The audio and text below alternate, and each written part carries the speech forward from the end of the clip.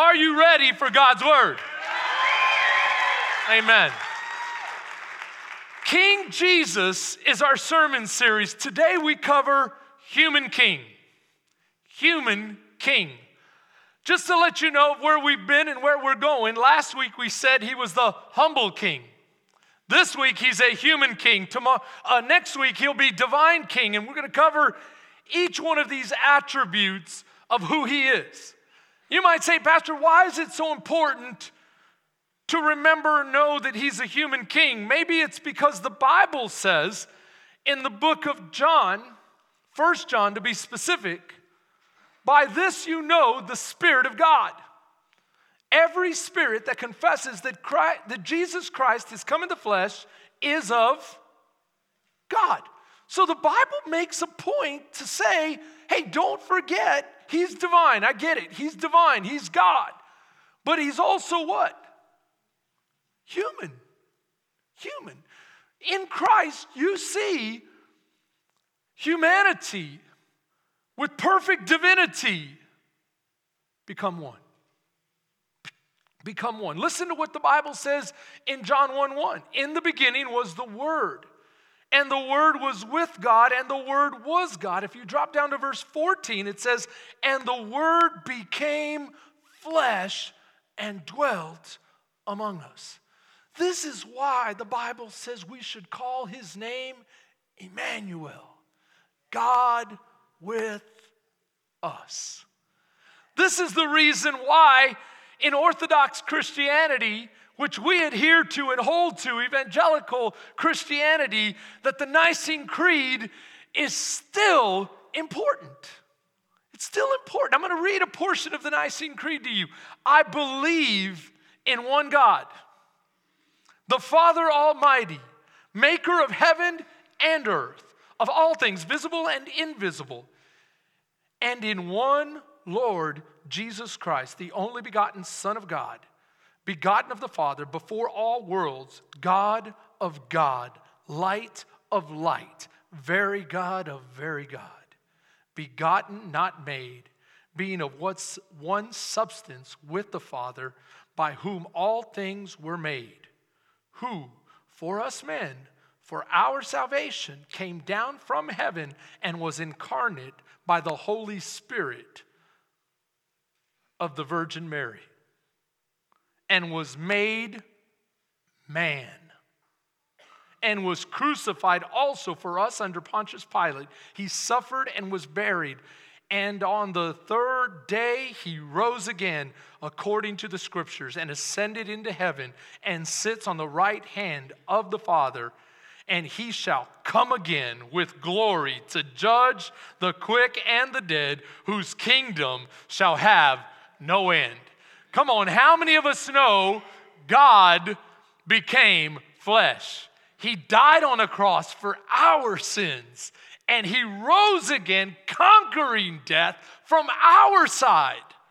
Not from heaven, from earth. He conquered death, amen? And he sits now ascended into heaven at the right hand of the Father, and he is coming again for us. You say, Pastor, why is this so important? Well, I'm going to share with you a video by a man named Yuval Noah Harari. Now, he's just one of many spokesmen, but he happens to be a very effective spokesman, so much so that kind of a who's who of elites tout him as a prophet. As a prophet. He is openly atheist and very antagonistic towards Christianity. But that's not the point. The point is, the reason I'm bringing this up is because our doctrine, you say, what's doctrine? Those are those fundamental, foundational beliefs that strengthen our faith, and that's what our faith is built on. The doctrine that Jesus Christ is divine yet human is so important. Why? Well, one of the reasons, I'll share with you as we go through the message, but one of the things I want to share with you is this. The end times, which we are going quickly towards Christ's return. Now you may say, Pastor, it's still 50 years down the road. It's still 2,000 years down the road. I don't know, but we're closer than we were yesterday. I can tell you that. We are definitely closer than we were yesterday. And if you happen to look at the signs, I think you'll be hard-pressed to say we're still way off. Anybody with an objective kind of look at what's happening will come to the conclusion that, whoa, we probably should start paying attention. One of the things that we should pay attention to is there will be a lot of deception on the earth. A lot of deception. How do you know this, Pastor? Because Jesus says, when he was asked point blank by his disciples about the end, he says, make sure you're not deceived. Make sure you're not deceived. He says it 3 times within like 4 verses. So we know right off the bat that the deception will mark the end. And I want you to hear what some of the deception is starting to sound like. The reason I'm playing this, even though it's a very provocative clip, I want to set it up, is not to be provocative, but to warn you so that you can see why the doctrinal statements of our faith are important, such as the Nicene Creed. And not only that, but what the Word talks about Jesus being human. Play this. All this story about Jesus rising from the dead and being the Son of God, this is fake news. Wait. Now we see the creation of a new massive class of useless people. As computers become better and better in more and more fields, there is a distinct possibility that computers will outperform us in most tasks and will make humans redundant. And then the big political and economic question of the 21st century will be, what do we need humans for? Or at least, what do we need so many humans for? Do you have an answer in the book? At present, the best guess we have is keep them happy with drugs and computer games. But this doesn't sound like a very appealing future. This creation of a new massive class of useless people. Another possibility is the division of humankind into different biological castes, with the rich being upgraded into virtual gods and the poor being degraded to this level of useless people. You might see the decoupling of intelligence from consciousness. And Earth will be dominated by entities that are super intelligent but completely non-conscious. Highly intelligent computer programs that have no minds, no feelings, no emotions. So really, humankind is about to gain divine powers of creation. We are in the process of becoming gods. And the big question that faces us in the coming decades is what to do with our new godlike powers. Now humans are developing even bigger powers than ever before. We are really acquiring divine powers of creation and destruction. We are really upgrading humans into gods. We are acquiring, for instance, the power to re-engineer life. This debate about So he goes on to explain a lot of pretty out there type of things. And you say, oh, how influential is this guy? He's super influential. He's been a speaker at who's who type events, from the World Economic Forum to all kinds of big places, very influential events. And he's written at least 2 New York Times bestsellers. Actually, he's written more than that, but these are the 2 that are most popular. Homo Deus, which is human gods. That's what that stands for. And then Sapiens. He goes on to say that we have reached a pivotal moment in history. Now I'm paraphrasing, putting it in my own words, where this generation alive on the earth today will see everything change. What do you mean? That we will no longer be human. Some will be human, some won't. And so they're talking about transhumanism, combining humans with the digital world and computers and machinery and all kinds of things, but also talking about hacking us genetically so that we can upgrade ourselves genetically and leave the Homo sapien species behind. What is that? What is that about? Why are you saying that, Pastor? Because I want us to wake up as Christians and to realize that our doctrine needs to be understood and held to so that we're not deceived. The Bible says, according to Jesus, that the deception is going to be so strong that if you're teetering in your faith, you're done. Done. So and you say, this is why I pray for this younger generation. Because even the world knows there's something big going on. And this generation, they say it all the time, this generation will see things change like never before. Like never before, from AI to nanotechnology to cryptography, all of the things that are taking place. I've just mentioned a few. There's like at least 8 revolutions coming and converging upon one moment in history, and it's now, and it's not by accident. Jesus is coming soon. Jesus is coming soon. So younger generation, gird yourself up in the Lord and know Jesus Christ came in human form to save humans.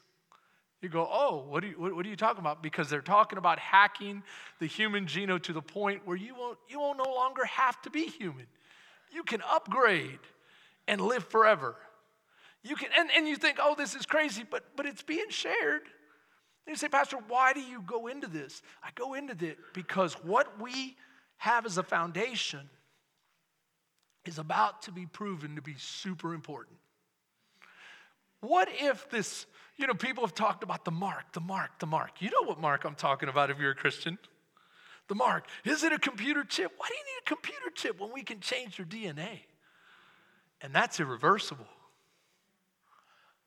Think a minute. What does the Bible say? The Bible says very, very clearly, every spirit that confesses Jesus Christ has come in the flesh is of God. Those that do not are not of God. And so we need to be hip to this. Now, as I start my message, I want to ask you, how many of us, as you get older, become more and more aware that you're human? Anyone having your body talk to you and remind you you're human? As I get older, I can't get away with the things I used to get away with. I could study all night. I could cram for a test, go in there, knock it out, flip off of this, jump off of that, fall here, tackle that. I could do all sorts of things. And I was young and bulletproof. I thought I could conquer the world, right? But as you get older, one tumble down a ski slope, and you're hurting 2 months later. I'm still hurting. I'm sitting here trying to worship, going, Lord, I want to focus on you. Please heal me. And God's going, now just a little bit longer. A little bit longer. I want you to feel your humanity so you remember to be smarter, right? I don't know why, but I brought this upon myself. And so my arm's hurting, everything's hurting. And so when you start hurting, you start really paying attention to your health. At least I do. So all of a sudden I decided, man, I got to get healthy. And my wife says, you don't ever do anything like slowly. You just jump in. I have at least 12, 15 supplements now. And I started feeling sick, and she says, maybe because you've overdosed your body with all kinds of stuff. But every one of them is good according to the videos on YouTube. And then I said, okay, am I the only one? No, I see some people getting elbowed right now.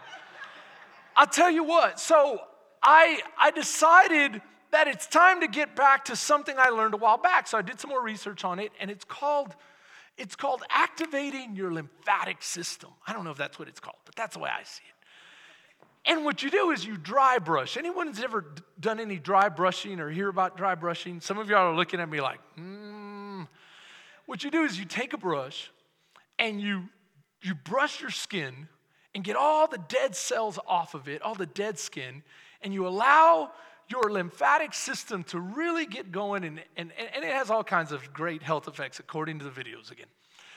And this is not medical advice, by the way. So I decided, and when I struggled with the autoimmune issues that I had, I used to do this to keep my immune system going in the right direction. So I started doing it again. The problem is the NCAA basketball tournament was going on. And that's only in the living room. And the living room's a straight shot to the doorway. And so when you're brushing, you got to take your shirt off. Now, I wasn't in my tighty-whities, but I was in some shorts. And that was it. And I'm brushing, and then Miss Kim comes through the door and rings the doorbell. And I'm like, oh no, hide. And so then I put the shirt on, I go over, answer the door, and Miss Kim says, oh, Pastor Chris, I just brought this over for Pastor Melissa. And I'm like, oh, you could have left it without ringing the doorbell, but now we're here. Oh, I was working out. I had to put on my shirt real quick, but yeah, thank you very much. And you say, what does that have to do with anything? Because my illustration wasn't complete until I was embarrassed. I didn't know that. Because I was going to tell you about how when you're human, you start working out and you have to take care of your body and this and that. And God decided to add some embarrassment on it and remind me how human I really am. Because when you're human, you get embarrassed. Not only do you get embarrassed, but you do silly things and then you think, oh my gosh, what are they going to think of me? And what are they going to think of me? So I better just go ahead and tell the whole church. Right? And then God is going, you are so human. Any other humans in the room? You go, what? Why does that matter? Because Jesus was human too. You say, but why is it so important to know doctrinally or have a foundation of Jesus' humanity? The reason why is because the enemy will try to mess with you and tell you he doesn't relate to you. And there's no way you can relate to him. And there's a chasm between you.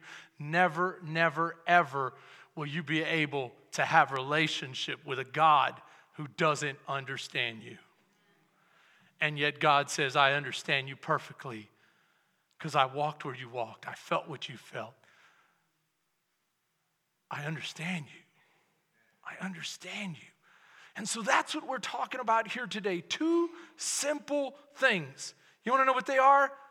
They're God relates to you in Jesus and he saves you. He relates to you and he saves you. Now, we've read the Nicene Creed. We've read from John saying that he became flesh. But I also want you to see probably his most pointed, most significant, most human moment was at the garden just before he paid for our sin. Just before he was crucified. You see this moment. Read with me. Then they came to a place which was called Gethsemane. And he said to his disciples, sit here while I pray. And he took Peter, James, and John with him. And he began to be troubled and deeply distressed. Wait a minute. God doesn't get troubled. God doesn't get deeply distressed. Yet Jesus did. Why? Because he was human. He was human. Keep reading with me. Then he said to them, my soul is exceedingly sorrowful, even to death. God doesn't get sorrowful. That's a human condition, to feel that emotional, just wave of emotions called sorrow. But yet Jesus gets sorrowful. Keep reading with me. Even to death, stay here and watch. He went a little further, fell onto the ground to his face, and prayed that if it were possible, the hour might pass from him. He's saying, Lord, is there any other way? Well, that's a human prayer. Anyone ever prayed? I can pray. I prayed last night, Lord, if there's any way you could just remove this pain so I can sleep. You say, Pastor, did you go to a chiropractor? I did. All I could think of is, man, can you imagine how bad it would have been if I hadn't gone? He goes, if it's possible, would you remove this? Now, I'm not comparing my simple little pain to the pain he encountered on the cross, but what I am telling you is he knows pain. He knows sorrow. He knows what you're going through. How does this help your prayer life? Think about it. When you pray, he relates to you. How awesome is it when someone relates to you? We'll talk about that in a bit. He says, nevertheless, not what I will, but what you will. Luke 22, verse 44 says this, and being in agony, he prayed more earnestly. Then his sweat became like great drops of blood falling down to the ground. This is a condition that physicians will tell us happens when you are in extreme, intense, physical agony and pouring yourself out. This is human. God doesn't sweat. God doesn't bleed. But Jesus sweat. He bled. What does that mean? It means he understands you. It means you can understand him. It means you can have relationship. You go, Pastor, I'm not sure. Let me ask you this. You ever been talking to someone who you perceive as being extremely accomplished? I had a conversation once with a gentleman who was extremely accomplished. Imagine you have a conversation and then you start realizing, we don't relate. There's no way he could relate to me. She could relate to me. There's no way. They have all of this and they've done all of this and they've experienced all of this and they're so far ahead. How could they possibly relate to me? And then you hear him say, let me tell you how I started. And they start telling you they started poor, down to earth, struggling, just trying to get through college, just trying to put one foot in front of the other, counting pennies to make dinner for that night. And then you start realizing, whoa, this person's not very different from. What does that do to y'all's relationship? What does it do to your trust? How do you, just by relating, what happens? You become closer just like that. Can I tell you, Jesus is saying, you can relate to me and I can relate to you because ultimately I want a relationship with you. Let me show you how much he can relate to us. In Luke chapter 4, the Bible says he was hungry as he was fasting. Anyone ever get hungry? But God doesn't get hungry, does he? Jesus did. How about in Matthew chapter 21? The Bible says he was hungry, so much so that he went looking for food and went to a fig tree. He was hungry. Come on. You come to third service, I tend to keep them a little longer. I promise you, you'll know hunger. Hungry. Listen to what the Bible says in John chapter 4, verse 6. He went to Jacob's well. After traveling all day, he was weary from the journey. He was thirsty. God doesn't get weary. God doesn't get thirsty, does he? Jesus did. Not only did he get thirsty, tired, hungry, he sweat, he bled, he was human. He was human. Watch. He also felt deep sorrow for his relationships. Yeah, but he knows we'll see him again. He knows that this is just temporary. He might know it's just temporary, but he still feels it. Come on, you might know that you'll see your loved ones again, but you feel it, don't you? You're not a robot, neither was he. He felt it. Read with me in Matthew chapter 14. On Herod's birthday, the daughter of Herodias danced for the guest and pleased Herod so much that he promised with an oath to give her whatever she asked. Prompted by her mother, she said, "Give me here on a platter the head of John the Baptist." The king was distressed, but because of his oaths and his dinner guests, he ordered that her request be granted and had John beheaded in prison. His head was brought in on a platter and given to the girl, who carried it over to her mother. John's disciples had to come in, take his body, and bury it. Then they went and told Jesus. When Jesus heard the news of what had happened, he withdrew by boat privately. What does privately mean? It means by himself. Guys, I need some time. What did he need time for? To go to a solitary place to mourn. He mourned. He felt sorrow. He hurt. He sweat. He bled. Why is this important? I've been saying over and over, it's important because you're important to him. Let me share another story with you. It's out of the Old Testament. And it's about Moses and the children of Israel. How many of you remember when God called Moses? What did he use? Come on, anyone? A burning? Okay, one person, one bush. One person, one bush. What happens when the children of Israel are brought out of captivity and God wants to call out to them and introduce himself? No longer one person, many people, one person, one bush, many people, many bushes. Yeah, you can say that. If you read it in the Old Testament, this is the way I translate it. God shows up and sets the mountain on fire. The whole mountain. And he says, this is what you're going to do. All the people are going to surround the mountain, and you will not come any closer than this, and warn them. I'm serious about this. The ground which I come down on will be holy. So he comes down and starts speaking in that awesome, thundering voice, and the people freak out. They freak out so much, they say, Moses, we don't want God speaking to us. Why don't you have him speak to you, and you come and speak to us? And many of us still do the same thing today. Pastor, will you pray? Will somebody else pray? Well, you pray. Why? Because God said, I want to live among you.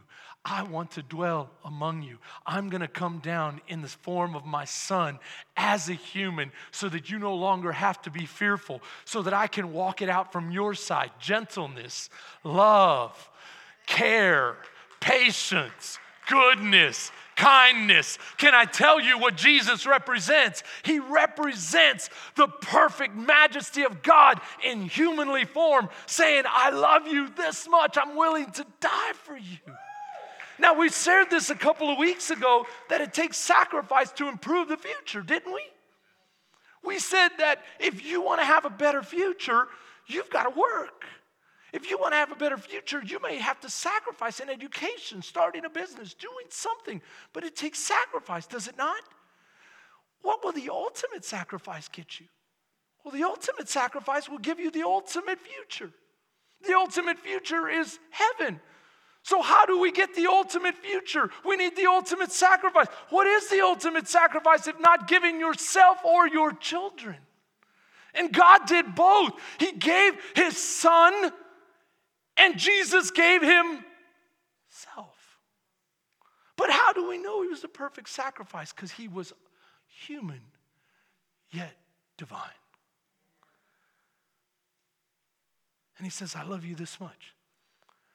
And watch love. This is true love. True love is not, you will believe in me. No. I will woo you. When I had Melissa fall in love with me, I couldn't say, come here, girl. You're going to be my girlfriend whether you like it or not. What do you think her father would have said about that? Not in this house. Not with my daughter. Right?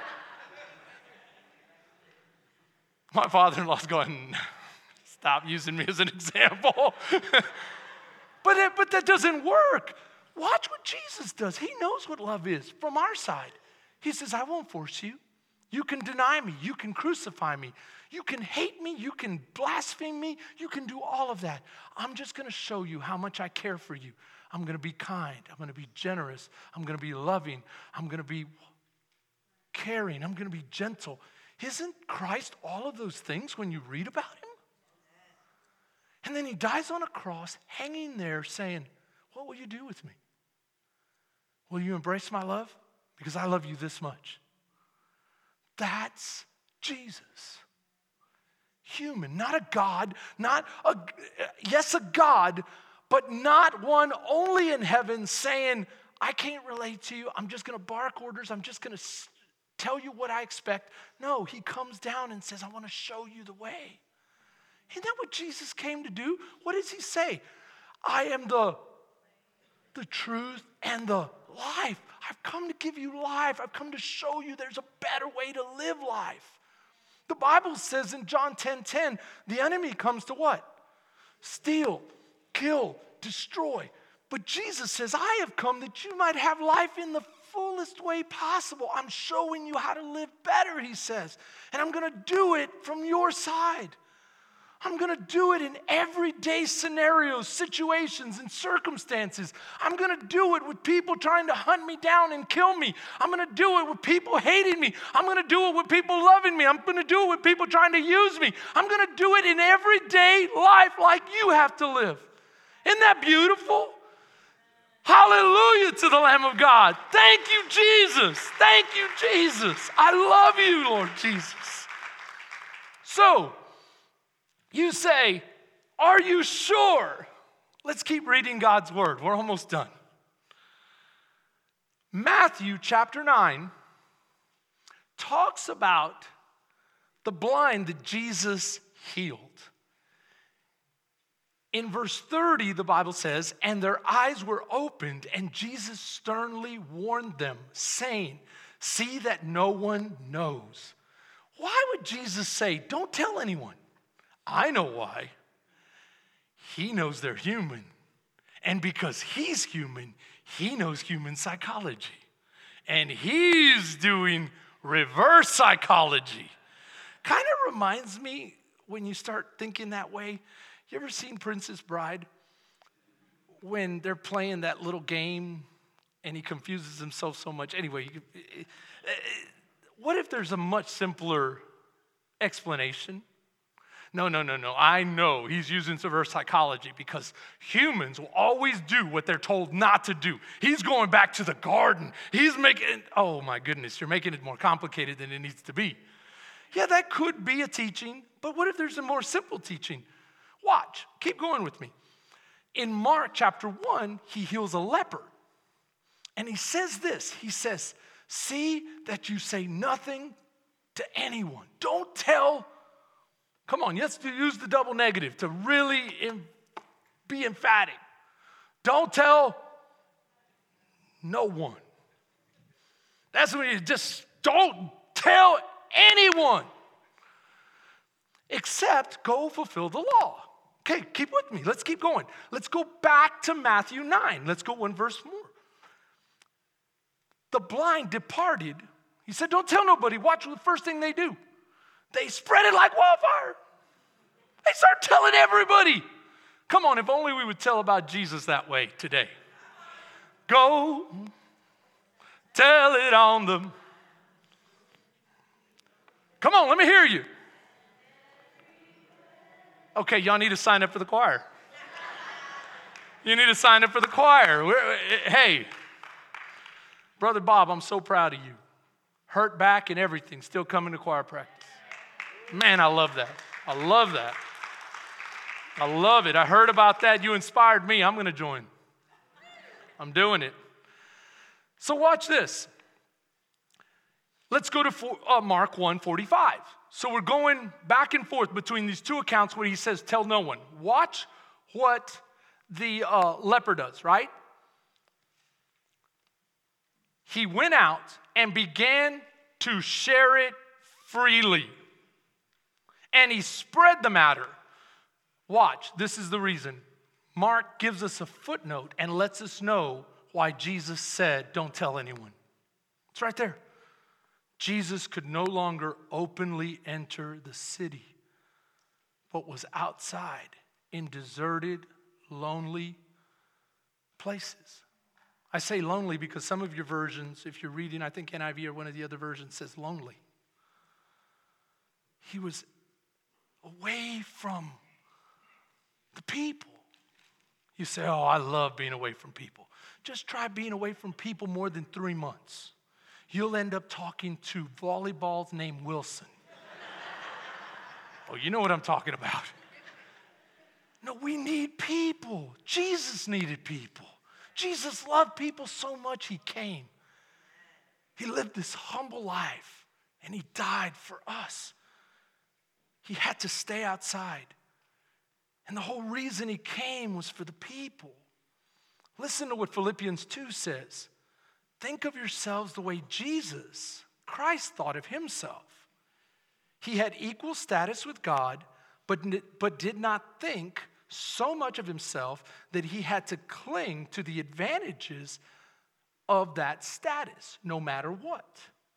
Not at all. When the time came, he set aside the privileges of deity and took on the status of a slave, became a human.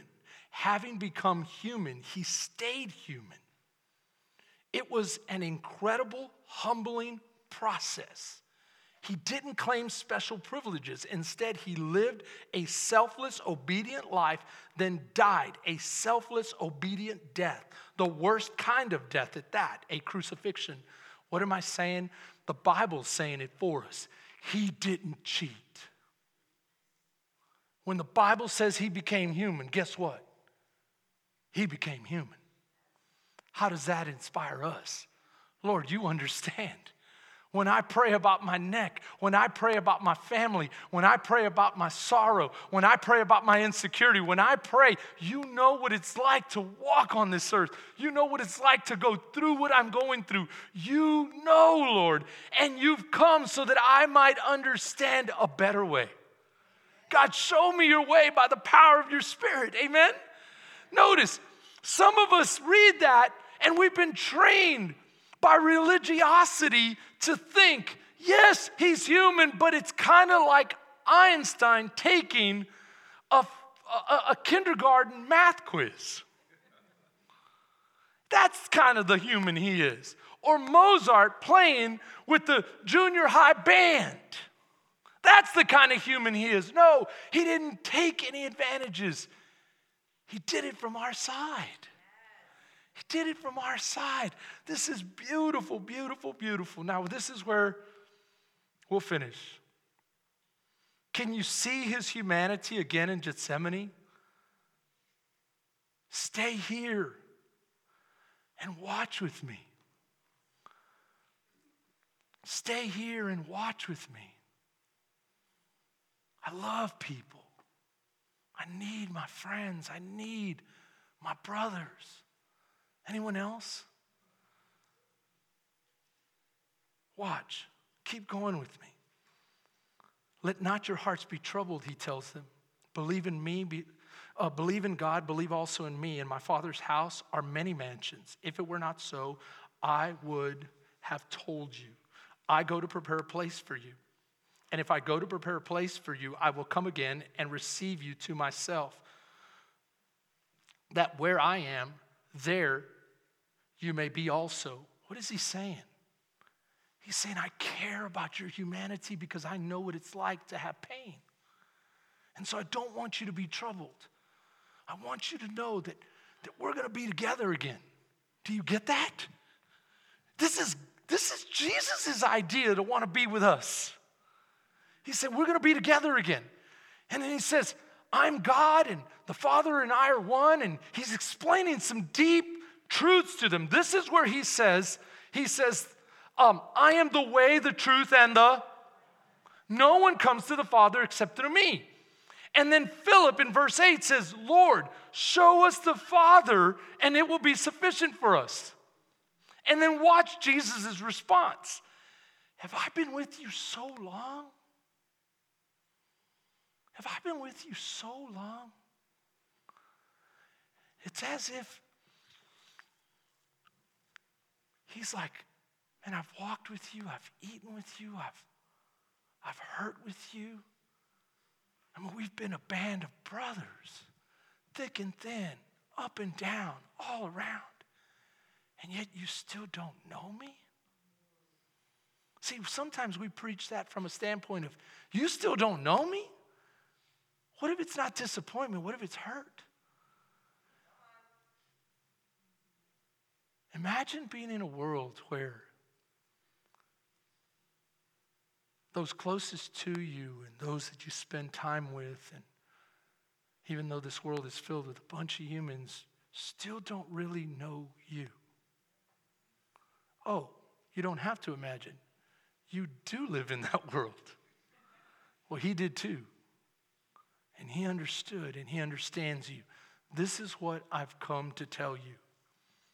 Know that Jesus was human so that your prayers will come from the side of, Lord, I have faith that you know exactly what I'm praying about and you care. You really care, because it's not only a matter of knowing that he can, it's knowing that he wants to, knowing that he cares. Sometimes we go, Lord, I know you can do all things, but in our heart, in our mind, we think, but I'm not sure if you care. Oh, he cares. He cares. You say, are you sure, Pastor? I'm sure is this. He was human, but he was also divine. We'll talk about that next week. And because he was divine, he walked a perfect, sinless life. Now imagine having the human emotion without the effects of sin. You go, oh, how does sin affect my emotions? Come on, sometimes you know you should care more, but you're like, dude, it sucks to be you. Am I the only one?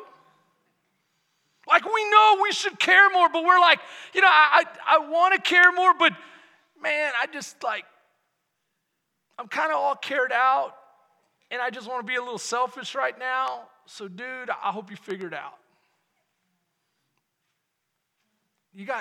We got some really religious people going, yeah, not me. No, I know what it's like to be selfish. Come on, how many times do we want to care more for our spouse, but we're like, babe, I'm the one that said I'm sorry the last 5 times. It ain't happening today. But who's counting, right?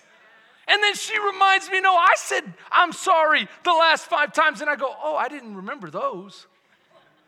Because we only look from a selfish lens. And so it affects the way we care. It affects the way we pray. Come on, how many of us know we should pray more? But Lord, I'm just kind of tired and bored of praying.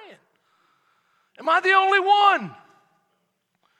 No, but what if you could feel what you feel in terms of care, gentleness, love, concern, patience, without selfishness, without the effects of sin? Oh, Lord, you understand me, but you understand me at a whole nother level. Because you're not selfish. You don't have you haven't been beat up by sin and 1,000 addictions and 1,000 hurts and yuck and muck that is piled up. Instead, Lord, you're still the most human of all humans. Ooh. And because you're the human of all humans, you understand me, and you died on the cross to save me. And that's where we'll spend most of our time next week. He came to save us. To save us. But you've got to put your trust in him. Amen. For God so loved the world that he gave his one and only son. I'm going to put the verses up here. Watch. For God so loved the world that he gave his only begotten son, that whosoever believes. What does it mean to believe? Lord, I believe your word. You came in human flesh. You died for me. Today I say, yes, Lord. Yes, you can have my life. I want to be in relationship with you, and I trust you, God. I trust you. Watch, whoever believes in him should not perish but have everlasting life. For God did not send his son into the world to condemn the world, but that the world through him might be saved. He who believes in him is not condemned, but he who does not believe is condemned already. Meaning, if you haven't put your trust in Christ, if you haven't entered into a relationship, your default position is you're dead. You're dead. You're condemned. Well, how could a loving God do that? No. He gives us a choice, and every one of us have sinned. Every one of us have sinned. You go, but I'm not that bad.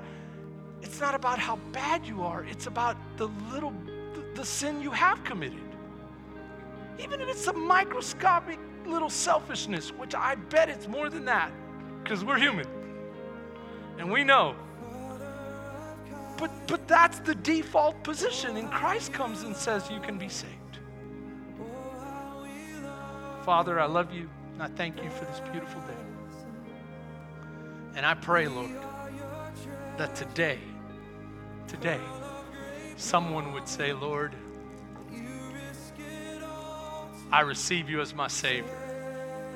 I put my faith in you, my King. I put my faith in you. Put my faith in you.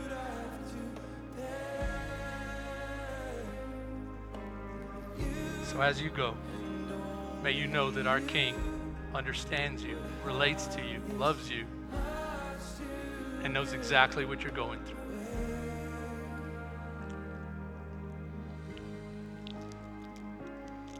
Until you return. In Jesus' name. Church, have a great, wonderful day. I love you.